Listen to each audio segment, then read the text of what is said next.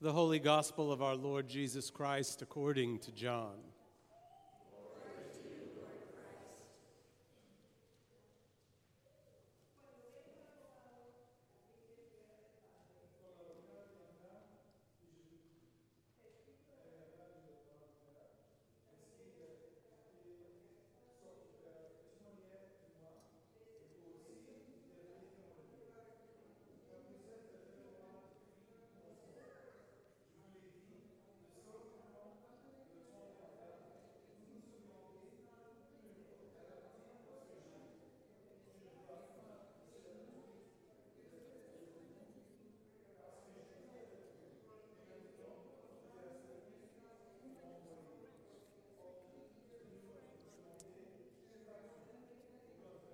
You're absolutely right.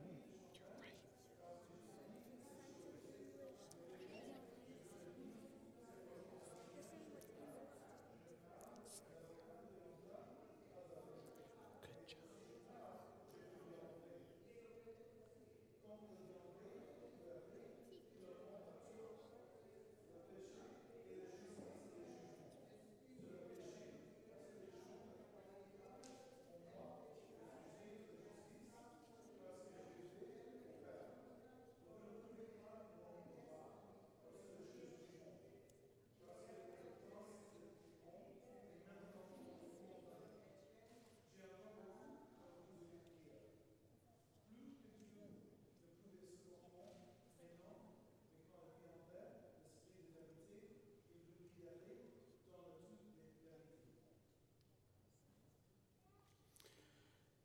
When the Advocate comes, whom I will send to you from the Father, the Spirit of truth who goes out from the Father, he will testify about me. And you must also testify, for you have been with me from the beginning. I've told you this so that when their time comes, you will remember that I warned you about them. I did not tell you this from the beginning because I was with you, but now I am going to him who sent me. None of you asks me, where are you going? Rather, you're filled with grief because I've said these things, but very truly I tell you, it is for your good that I am going away. Unless I go away, the Advocate will not come to you. But if I go, I will send him to you. When he comes, he will prove the world to be in the wrong about sin and righteousness and judgment. About sin, because people do not believe in me. About righteousness, because I am going to the Father, where you can see me no longer. And about judgment, because the prince of this world now stands condemned. I have much more to say to you, more than you can now bear. But when he, the Spirit of truth, comes, he will guide you into all the truth. He will not speak on his own. He will only speak what he hears, and he will tell you what is yet to come.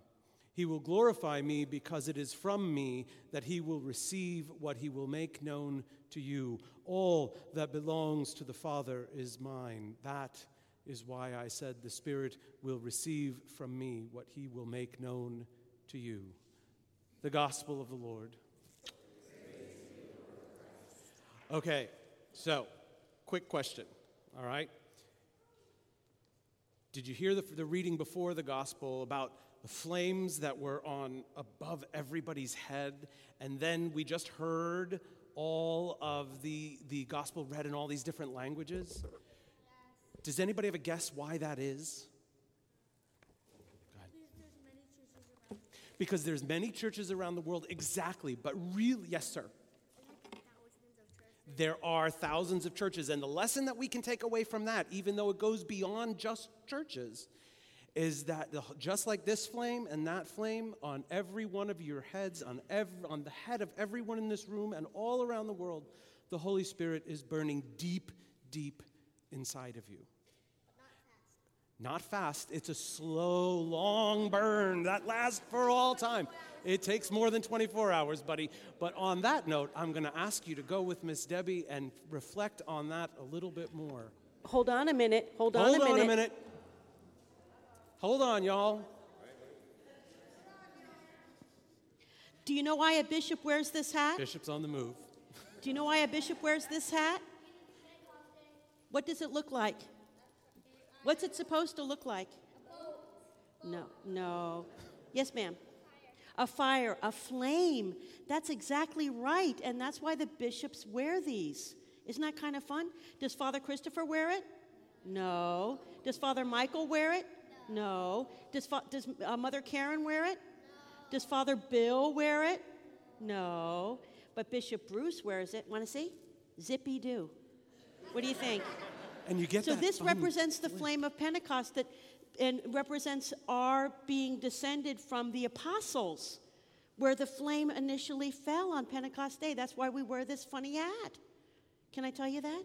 Now you can go off, okay? Thank you.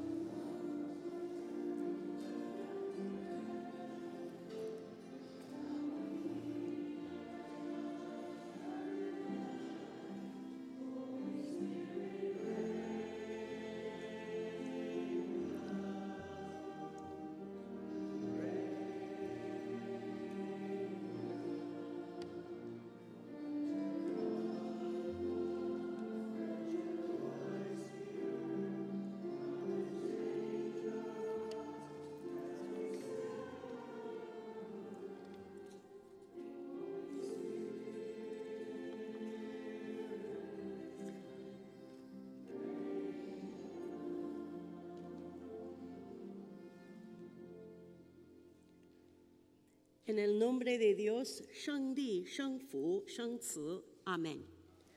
Please be seated. I bring you greetings from Bishop Taylor, Canon McCarthy, and the entire diocesan staff. We're here to help you in any way we can. And I'm particularly grateful to be with you all on this Pentecost Sunday morning. So happy birthday, church. And yeah, happy birthday, church. You know, I have preached on the Feast of the Ascension, which we celebrated last week, and on today, the Feast of the Pentecost, many times in my life as a clergy person. Probably not as many times as Father Michael, but I'm getting up there. But its meaning was literally hit me right between the eyes just a few weeks ago as I was visiting various churches in the province of the Philippines. So I want to give you a little bit of background on the Philippines, especially the mountain province in the Philippines, where I spent the majority of my time. So life in the mountains of the Philippines, in the mountain province, is not easy. It has historically not been easy to get to. It involved long jeep rides on less than ideal roads, up treacherous mountain passes, and I can tell you because I just did it. The people who live there are almost entirely members of indigenous tribes, so they've experienced prejudice and all that entails from the powers that be in southern Manila. The Roman Catholic Church wasn't interested in going up into the mountain province, so when our Episcopal Church sent missionaries into the Philippines, they quickly realized that the area where Christianity had yet to be introduced was this same mountain province. With the blessing of the government, which at that time was the United States government, and the Roman Catholic Church, the missionary bishop Charles Brent went up into the mountains of the Philippines in 1901. And so this area was occupied by a series of tribes called Igorots, some tribes of which, believe it or not, were headhunters. It's true. And by the way, the Episcopal missionaries taught the Igorots other ball games in order to move them off the game of headhunting. I was very happy to know that when I got there. Christianity spread, and until recently, virtually everyone up there was an Episcopalian. Today, the Episcopal Church of the Philippines spans all provinces within the Philippines, but its historic stronghold remains the mountain province. So it was up in the mountain province, in the city of La Trinidad, which means the Trinity, which, by the way, spoiler alert, that's next Sunday. outside of Baguio that I walked into the Church of the Holy Guardian Angels. I'm going to say that again.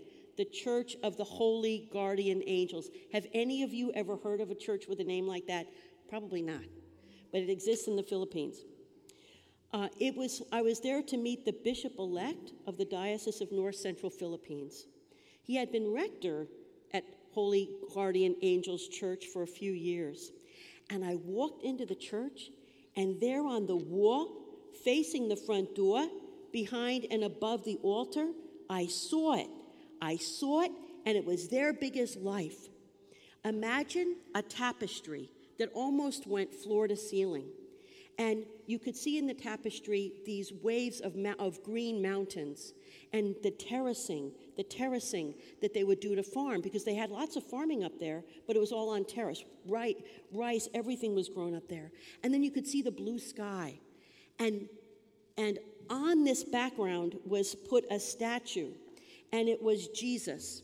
And it was Jesus with his right arm stretched high, with his hand in the position to do blessing, and his left hand turned open and down towards the mountain. There he was, Jesus dressed in a beautiful white robe, stretched out like this. And I was struck with this image. It wasn't that of a suffering Jesus on the cross, no, but of a Jesus whose work on this earth was completed for the moment, and who, as he blessed those he was leaving with his right hand, he invited them with his left hand to take up his work. And I thought, holy guacamole. So friends in Christ, this image, so visual, reminded me that the ascension did not end the ministry of Jesus, but started a new time, a time of Jesus' presence among us through the love, life, work, and witness of those who believe in him and carry on his work. Powered by not only the blessing of Jesus, but especially by the gift of the Holy Spirit received on this Pentecost day, the Church of God in Christ was off and running, and boy, did it. And this image on the wall behind the altar of the Church of the Holy Guardian Angels in La Trinidad was more than a visual reminder of this work. It was powerful. It was super powerful. But you know what? It reminded me that in 2008, the province of the Philippines, which had become an independent province from the Episcopal Church in 1990, so it was still a new province, and it was still being aided by the Episcopal Church. In 2008, they started what they referred to as the 10% solution, to grow by number of members and pesos. So butts in the seats, pesos in the plate, 10% per year for 10 years, moving to sustainability. An issue they identified as a province. They wanted to get off the Episcopal dole. And I initially heard about this project in 2012 when I made my first trip to the Philippines. What I found out upon my return a few weeks ago is that a good number of churches became fully self-sustainable, and many more went from full dependence on their diocese or province for funding for mission and ministry to only being partially aided today. Their Pentecost flame was rekindled in this church, not unlike what happened with Bishop Brent as an initial missionary. But the kicker for me was to hear how they did it. I was there to figure out, how did you do this? How did you grow that way? It wasn't the diocese coming in to tell them what to do. No. It wasn't the province giving them support to do this work. No. It was truly a Pentecost time, a reflection of that image in the church of I got myself worked up. Hold on. Okay. I need a minute. I could feel my heart. Okay. Honey, I could feel my heart. I got worked up. Okay. Well, I get worked up. Wouldn't you get worked up if you were there? Say yes. Okay, all right. It was a Pentecost time, a reflection of that image in the Church of the Holy Guardian Angels in La Trinidad. What it was this. The larger, self-sustaining congregations partnered with multiple smaller congregations, and trust me, there were and are a good number of them. Clergy and laity working together to help their neighbors grow to the glory of God in Christ. They felt blessed by all the gifts God had given them, the big churches and the small churches, and they worked collaboratively to build up the body of Christ in their part of God's creation. And the true blessing of the project wasn't that it was a one-way street. the larger self-sustaining churches giving and the smaller churches receiving. No, it was a time of mutual learning, mutual growing, mutual creative energy. And I've got lots of examples of this mutual sharing, which I will gladly share with you, but not right now because we have a lot of confirmations to get through. So, right?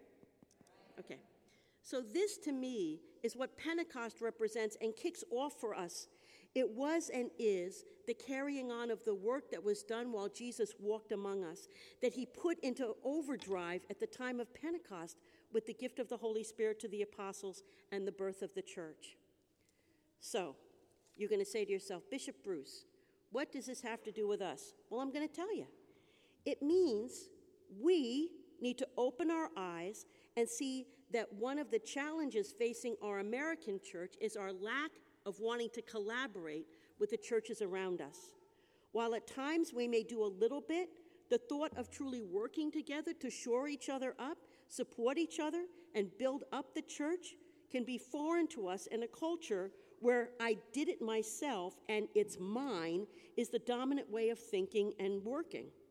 We have to stop thinking that if we work with that church over there, they may steal my sheep, and start understanding that the more we work together, the more those who do not yet know the love, mercy, and grace of Jesus will be attracted to our churches, all our churches.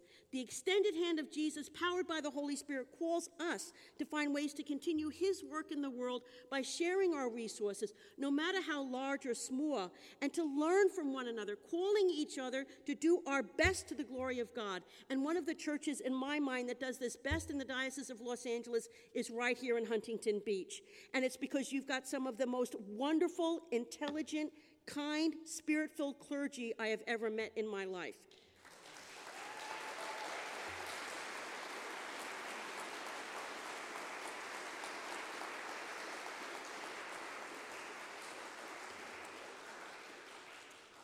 Could you do more? Sure. That's always the invitation to do more. You know, I'm grateful I had the opportunity to go back and see our brothers and sisters, visit their churches, hear their stories, and learn from them what working towards sustainability can do, and to learn from their experiences. Ultimately, my prayer for this congregation is to continue to rekindle the flame, a project that's already underway here. And my prayer for this deanery, our diocese, our Episcopal Church, is to be truly part of the post-Pentecost Jesus movement, to be the loving, liberating, and life-giving people of God in Jesus Christ that our presiding Bishop Michael Curry talks about, and that extended hand on the statue in La Trinidad invites us to share in. And by the way, wasn't Presiding Bishop Curry's, that's hard to say, Presiding Bishop Curry's sermon at the wedding fantastic? Wow. I thought, holy God, I've got to up my game preaching now. So may we learn from our brothers and sisters in the province of the Philippines and grab onto that hand of Jesus and help others to do so as well, not only among our churches, but in our extended communities. And may we all, as Bishop Curry says, spread the love. Amen.